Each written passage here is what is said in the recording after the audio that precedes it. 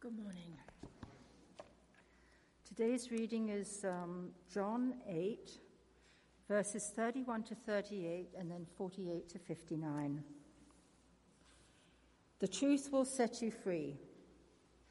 So Jesus said to the Jews who had believed him, "If you abide in my word, you are truly my disciples, and you will know the truth, and the truth will set you free." They answered him, "We are offspring of Abraham and have never been enslaved to anyone. How is it that you say you will become free?" Jesus answered them, "Truly, truly, I say to you, everyone who practices sin is a slave to sin. The slave does not remain in the house forever. The Son remains forever. So if the Son sets you free, you will be free indeed. I know that you are offspring of Abraham, yet you seek to kill me because my words find no place in you. I speak of what I have seen with my Father, and you do what you have heard from your father."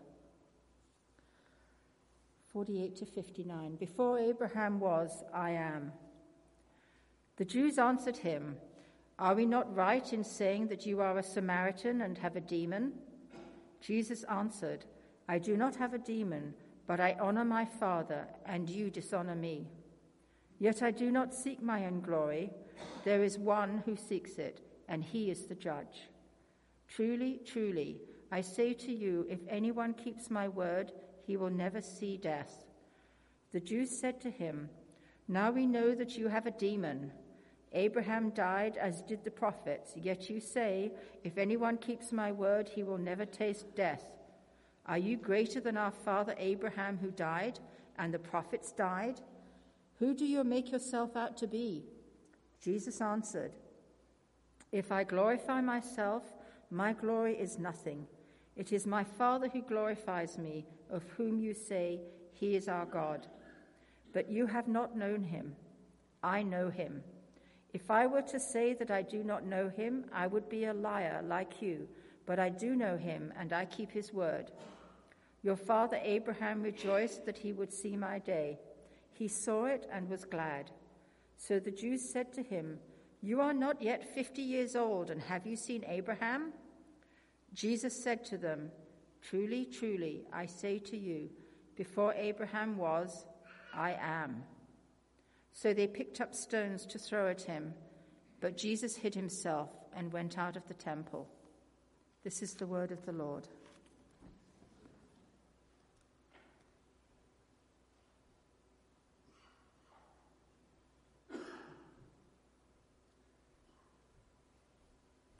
Morning. As you listen to the scripture read, you ask the Holy Spirit to speak to you, to enliven certain verses and images. As Jill was reading for us,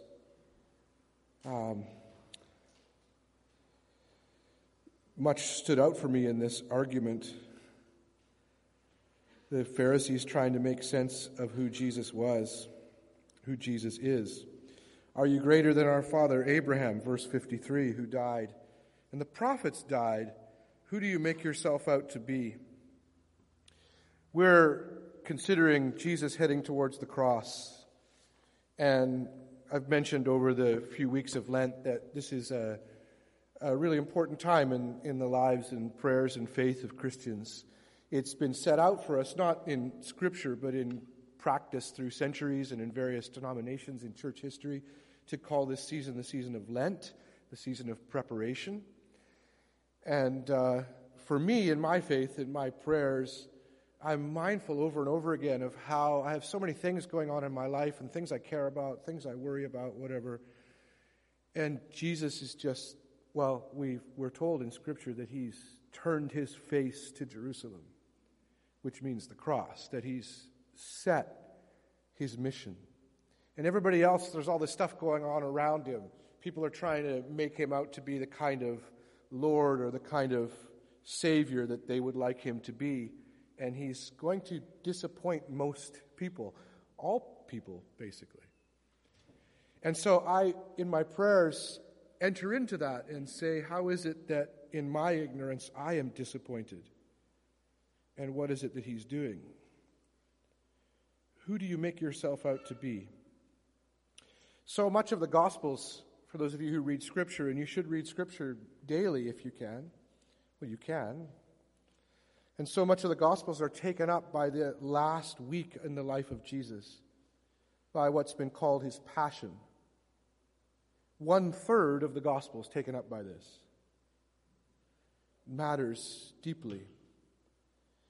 And we like to think often about the other two, or the other 2/3, which is years.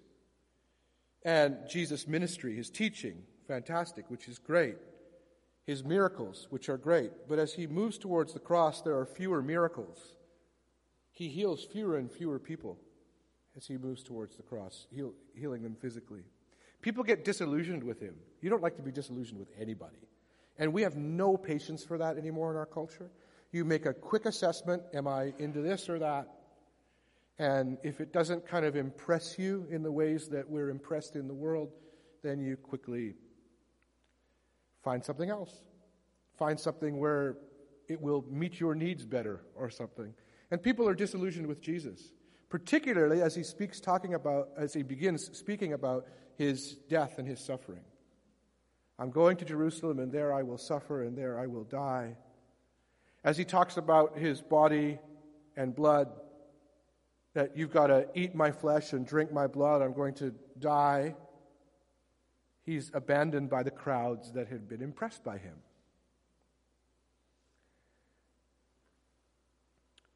So that's what is happening as he moves towards the cross. In John chapter 8, which we're looking at today, it's a little earlier on, though in John it's not long from this chapter that we get into the final week of Jesus' life.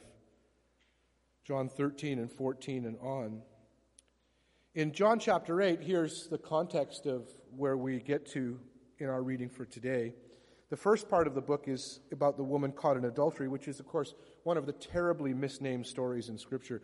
That name doesn't come from Scripture itself. It comes from those who have kind of divided it up so it's easier for us to read. There are no verses in the original text, right? Everything is, we've put that in, and then certainly put in the titles. And the idea that there could be a story about a woman caught in adultery and not a man is very interesting. And of course, this story is about people who want to condemn her for what she's done improperly, and Jesus, turns the others away and says, who's left to condemn you? So that's the beginning of the chapter. Then you have an extended section where Jesus refers to himself as, I am the light of the world.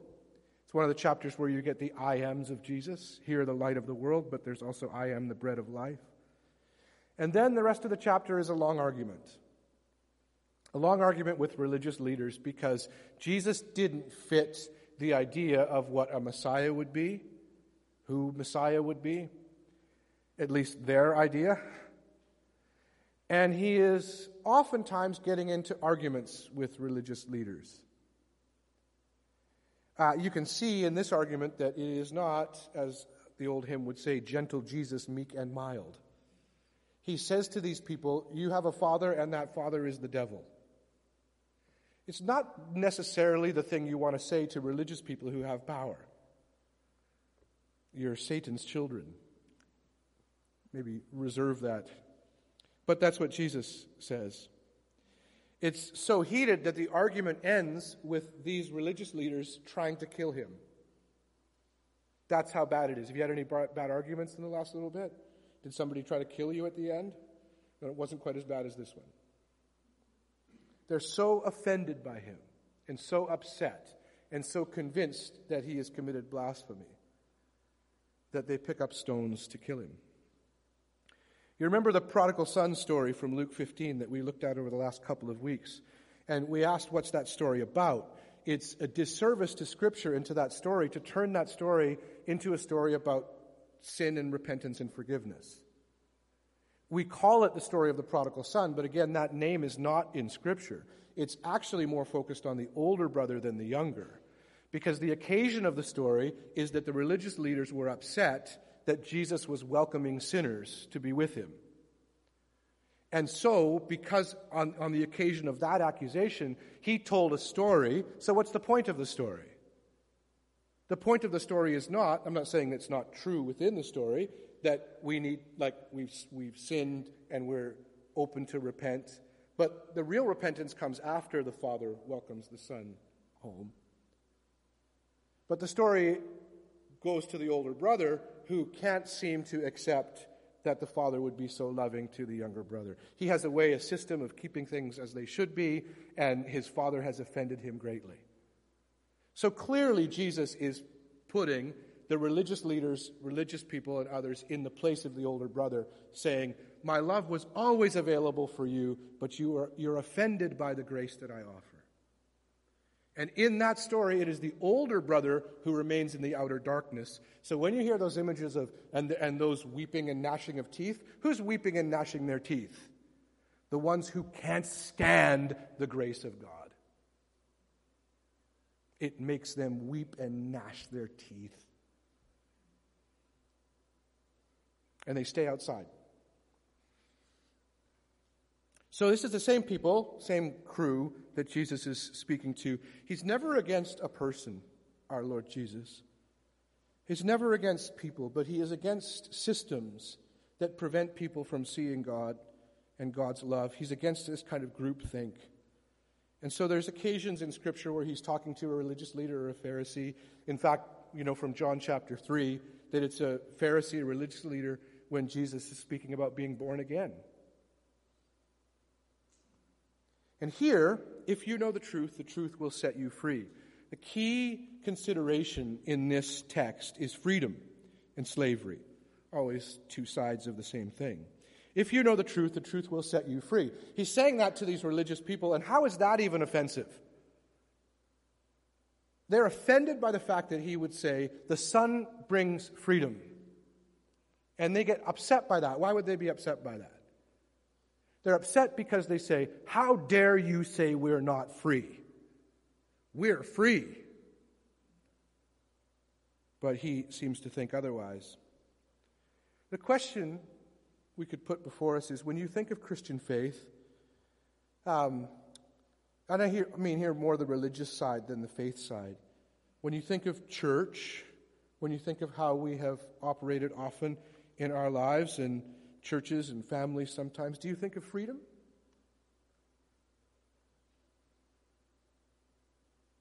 Maybe. Some would say, of course. Others would say, oh no, that was the least free place for me. What do you think others think about when they think about Christian faith? Freedom? So they're offended that he has made some kind of accusation, or they feel that he has, that they are not free, that they would need something that they don't have. And so this slavery matter comes up, and he brings up in verse 34 that you can be slave to sin. If the Son sets you free, then you're free indeed. You think you're Abraham's offspring, but you seek to kill me. If you truly knew freedom, you wouldn't seek to kill me. You seek to do what your father does. That's a pretty strong accusation. Abraham is our father, they say, and later they'll try to make sense of Jesus.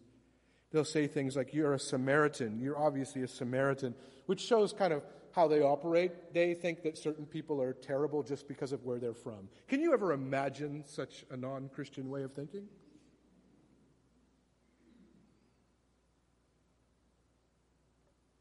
Or you have a demon.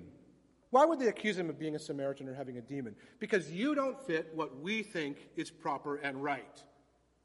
So therefore, we'll describe you in these ways. But he's strong, and he's going to turn their argument back on them and say that actually their father is the devil. He sets out that yes, your slavery can be to sin, and if you sin, you're a slave to sin. But slavery can also be to a religious system. It can come out that way. And the truth is that Jesus Christ brings freedom.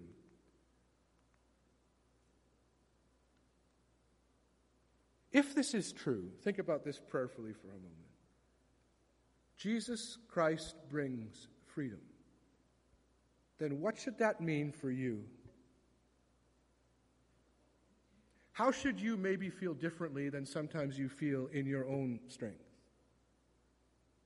What might it look like for you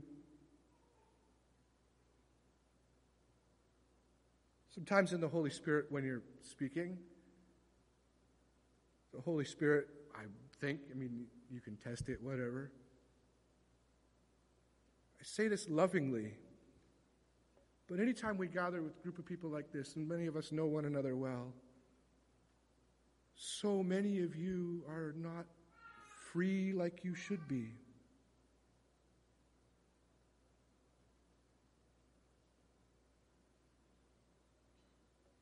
Jesus Christ brings freedom. If I felt and knew true freedom, how would I feel and think differently than I do?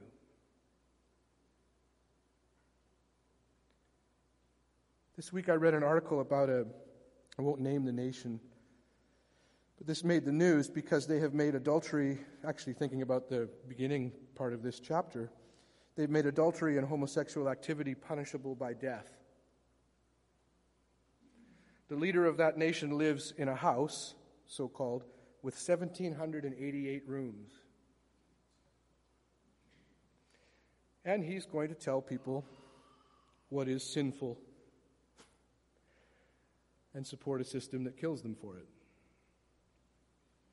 The imposition of any order, anything that says, I am acceptable and you are not,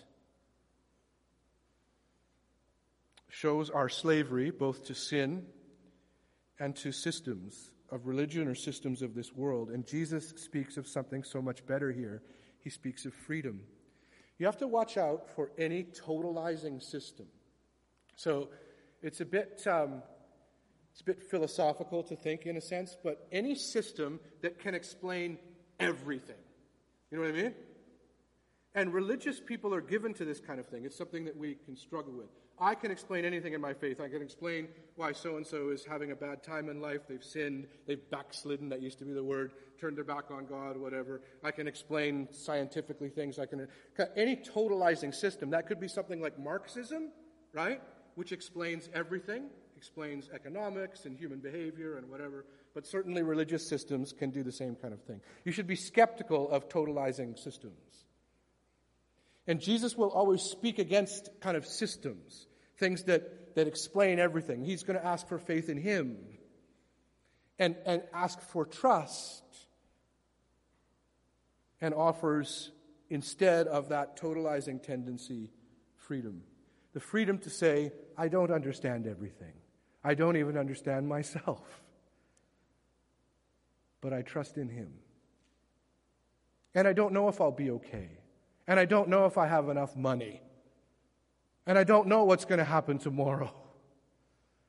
And everybody's tried to tell me that I'll be okay if I can answer all those questions affirmatively. That is called slavery. And in him you are free.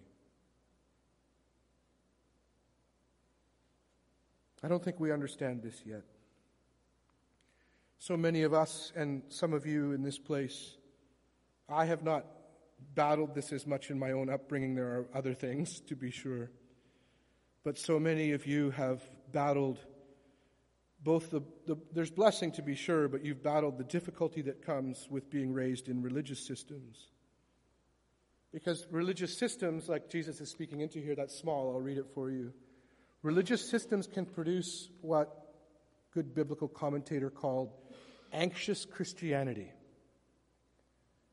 As I look at my own Christian life and my own faith, it's not, a secret that I don't necessarily hold my faith in the same ways that some others do. I guess any of us could say that. And I'm aware now, I've been at this long enough and I'm old enough to know that to some degree what I don't believe is an anxious Christianity. I've been invited to believe it. I've been invited actually to perpetrate it.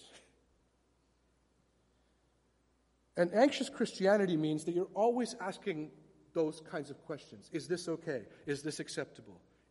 How should I make sense of that person? Are they good or bad? And so much Christianity that I see is anxious when our Lord says that he has set us free. What does anxious Christianity look like? Well, instead of understanding itself in relation with Jesus Christ, who is the victor and who has victory, Instead of understanding itself in relation to Jesus Christ and his mission, that we would be of good heart, that Jesus is able and sufficient, it takes, and there might be good reason for this in the world, but it takes a tragic view of itself. How come more people aren't interested in what we're interested in? Carries faith almost as a tragic thing in the world, and takes a tragic view also of those it would label as opponents. Something is wrong with them. So the quote, this anxiety then translates into how we live. And this might be overstating it, but allow yourself to consider this. Maybe if you can't do this for yourself, kindly think of someone else that you've known in life and if they've held faith in this kind of way. Constant questioning, worrying, complaining, accusing, constantly upset about something, constantly voicing concerns and troubles, constantly engaging either forcefully or quietly in corresponding quarrels in the world, more or less noticeably to be extending those quarrels to those around.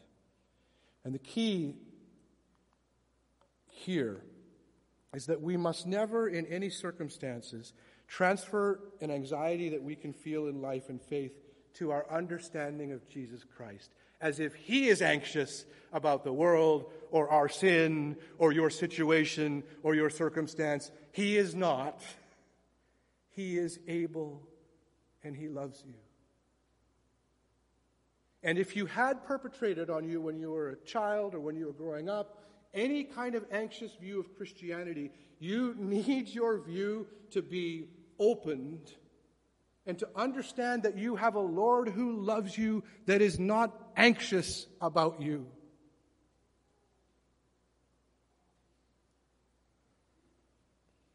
I have seen this. This seeps into how you relate to one another in family. Those who have kids and they grow up and become teenagers and young adults, and you worry in some ways when they're younger, but then, oh no, what if they make bad choices? I'm not saying these aren't natural parental worries, but when they become spiritualized as if this was what God would have me do, you know the terror that brings. Comparing to other people. This makes its way into the church. And this is what the world is best at, anxiety.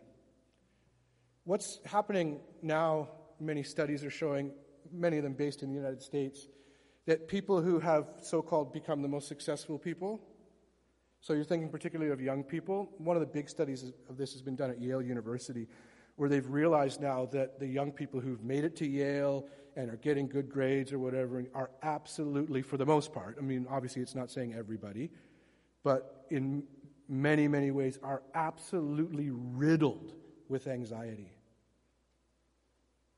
The church ought to be the place where you don't have to be anxious. Everywhere else. I'm not saying if you have mental health difficulty with anxiety, I'm not condemning that in any way, shape, or form. Please don't ever think that. I'm saying that a system that holds out anxiety as a good thing, right? The church should be the place where we say, come and meet my Lord. In him you can know freedom.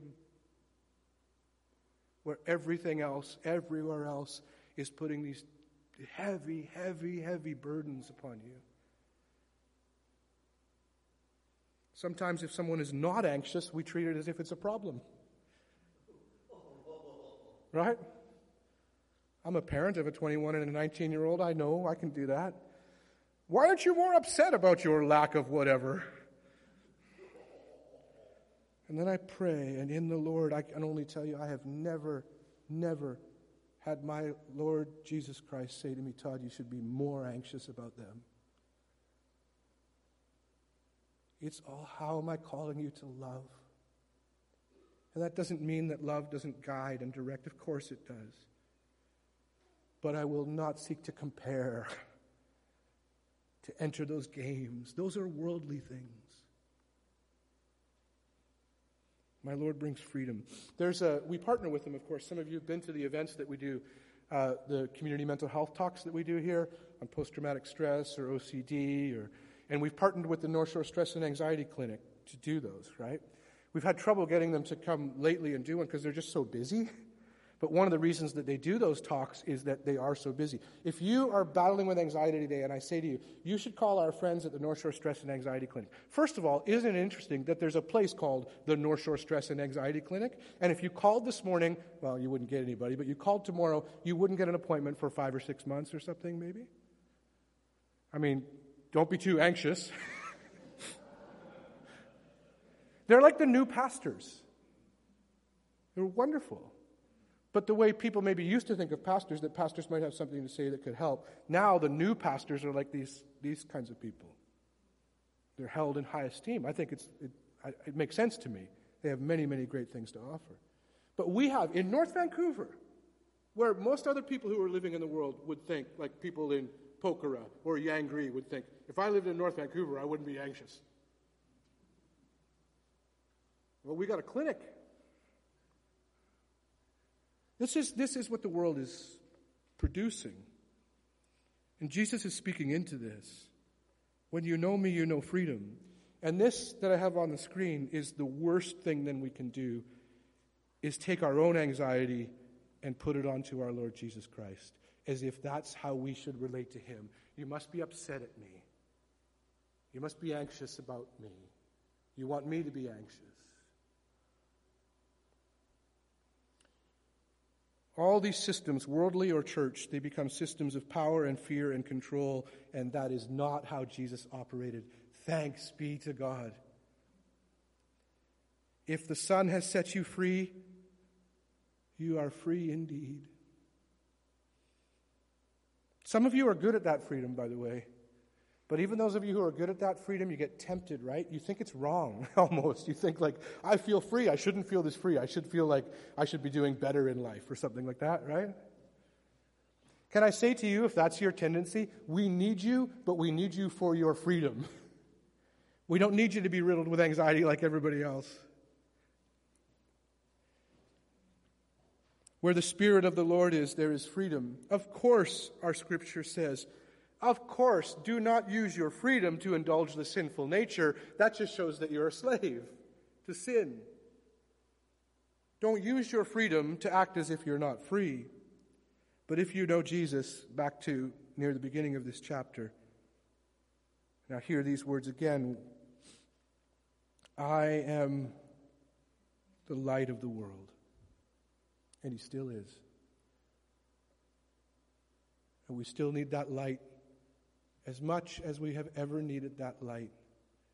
And any endeavor we take up on our own, however worthy and worthwhile, and thanks be to God, we've been given gifts and talents and interests, that we can do things that make a difference in the world, that we can do things that we enjoy. But once those things become slaveries, we cease to know the freedom that is in Jesus Christ. And could I say to you, whatever it is that is holding you down, a personal history, a desire to kind of be something in the world, your own judgment of people in your own family, it might be that. For God's sake, be free. Be free. You don't have to live like that. It's okay that not everything is okay.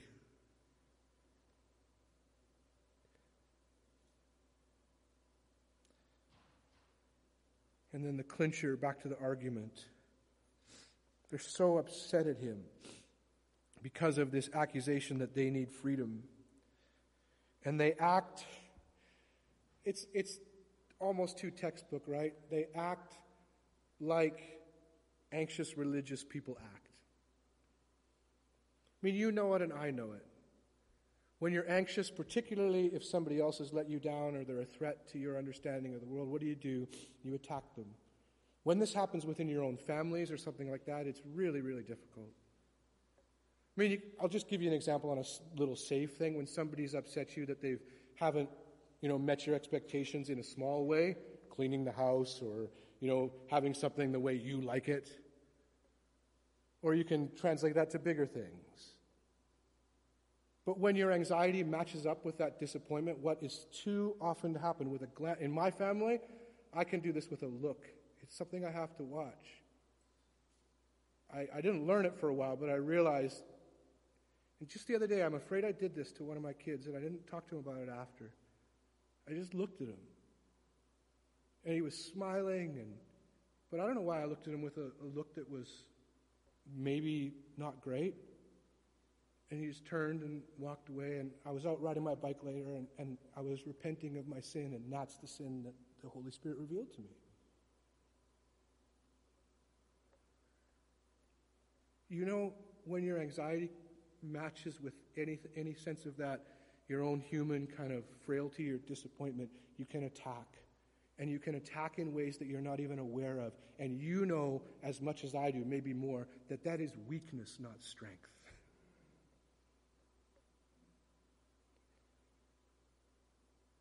But if the Son has set you free, then you're free indeed.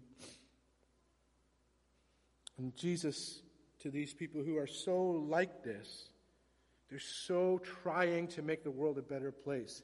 They have a system that they know if only people operated like they wanted them to operate, then things would be okay. And Jesus to them, as if he knows what's going to send them over the edge, right? That's the problem. And some of you, speaking about family systems again, it's always people who are closest to you who know how to send you over the edge. And Jesus knows these people. And he knows, all right. I mean, he's without sin. I accept that. He's not without argument. And so, toward the end of this section, well, it's the end because he says this. This is the end of the argument, right?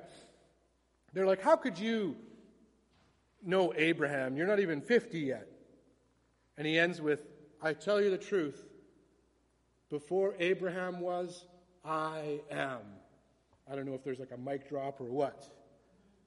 And then the very next verse says, or next portion says, so they picked up stones to kill him, to throw them at him, to stone him to death, because in their mind he had broken a religious rule. One of the worst things you could do. He knows what he's doing, and so I hold this all together. I ask the Holy Spirit to reveal to me, how am I to learn and grow from these scriptures? How would you speak to me about, it's easy for me to talk about anxious Christianity because it is something that maybe some of you have battled more than I have, but then the Holy Spirit will always seek to reveal to you things that you need to work on, not what somebody else needs to work on, right? I'm a pastor, so I hope that some of the things I say can speak into your life, but by God's grace, he speaks into mine. And so 2 things to end with before we take communion. 2 things you can take with you, you can do. Firstly, I'd like you to consider slavery and freedom in your own life. This might be if you've been a Christian not for long or you've been a Christian for years and years. It's just like you can't imagine any other possibility. But how is slavery still operating in your life? Of course, it might be slavery to sin, good old-fashioned sin as you've understood it. But it might be slavery to a particular understanding of God that makes you unable to grow. Because you feel like somebody would be upset at you if you thought differently. Think of slavery and freedom in your own life and then take up a prayer. I'll pray it now simply. Dear Lord Jesus, help me to know the freedom that I have in you. Dear Lord Jesus, help me to know the freedom that I have in you. And secondly, I'd like you to consider, I say this invitationally more than like in an authority way. How is Jesus better than any other system or any other worldview, religious or worldly? He shatters them all. I know what you would describe if you were to describe someone who has made it in life. I mean, our churches, that's how we would, they've done this, and then they went to this school, and they got this job, and they did this thing, and, right? We're just inundated with the culture of the world. So that's a worldly system, but there are religious systems. How is Jesus Christ better than any other system or worldview? Dear Heavenly Father, would you reveal my Lord Jesus Christ to me, that I would know in spirit and truth and action, my life, how he, my Lord, is better than anything else that could have my allegiance. Lord Jesus, I give my life to you. How is Jesus better than any other system or worldview? And then, of course, the offer is, in freedom now, follow him. Follow him. For his yoke is easy and his burden is light. Does anything else in the world tell you that? No. You better, this is going to be hard. And many good things are hard and difficult. You can train for some physical thing. You can take up education, right? But Jesus Christ comes in, he says, my yoke is easy and my burden is light. I've come to give you rest. Nothing else is telling us that. Of course, sometimes that's the false promise. And so we throw ourselves into all kinds of systems, worldly and religious, because they seem to have the promise of rest at the end, right? Just go like a mad person all this way, because at the end you'll be able to put your feet up. Jesus says, if you come to me, once you come to me, I will give you rest. Rest for your soul. Let's pray. So, Holy Spirit, I would ask in this moment as we take this communion that you, by your presence, power, and by the living word would speak to us. I pray for each person here as they take off that piece of bread, as they take that cup, that you, by your grace, would speak your freedom, speak a challenge for growth and trust in you. I thank you that every area of our lives, work, family, leisure, friendships, every area of our lives will be blessed if we know freedom in you. If we're sick, we long to be healed, but we long more for freedom in you. Come, Holy Spirit. On the night, Lord Jesus, that you were betrayed, you took that bread and you broke it. And you said, this is my body given for you. And we know that in the same way after supper you took the cup and you said that this cup is your blood poured out for us for the forgiveness of sins. You have taken care of those things over which we need to be anxious. I pray for those who struggle with anxiety in terms of mental health difficulty. We pray for grace. We know that this is a real problem, a real difficulty in our culture. And we pray for people in those circumstances that they would get the help they need in terms of therapy, medication, prayer. But we would pray that as a church and as people of God, that we would not be marked by anxiety, that people would long to come to communities like this because they could say, well, in that place, there's freedom.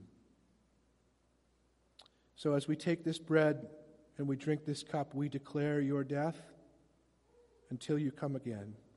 We pray these things in Christ's name. Amen.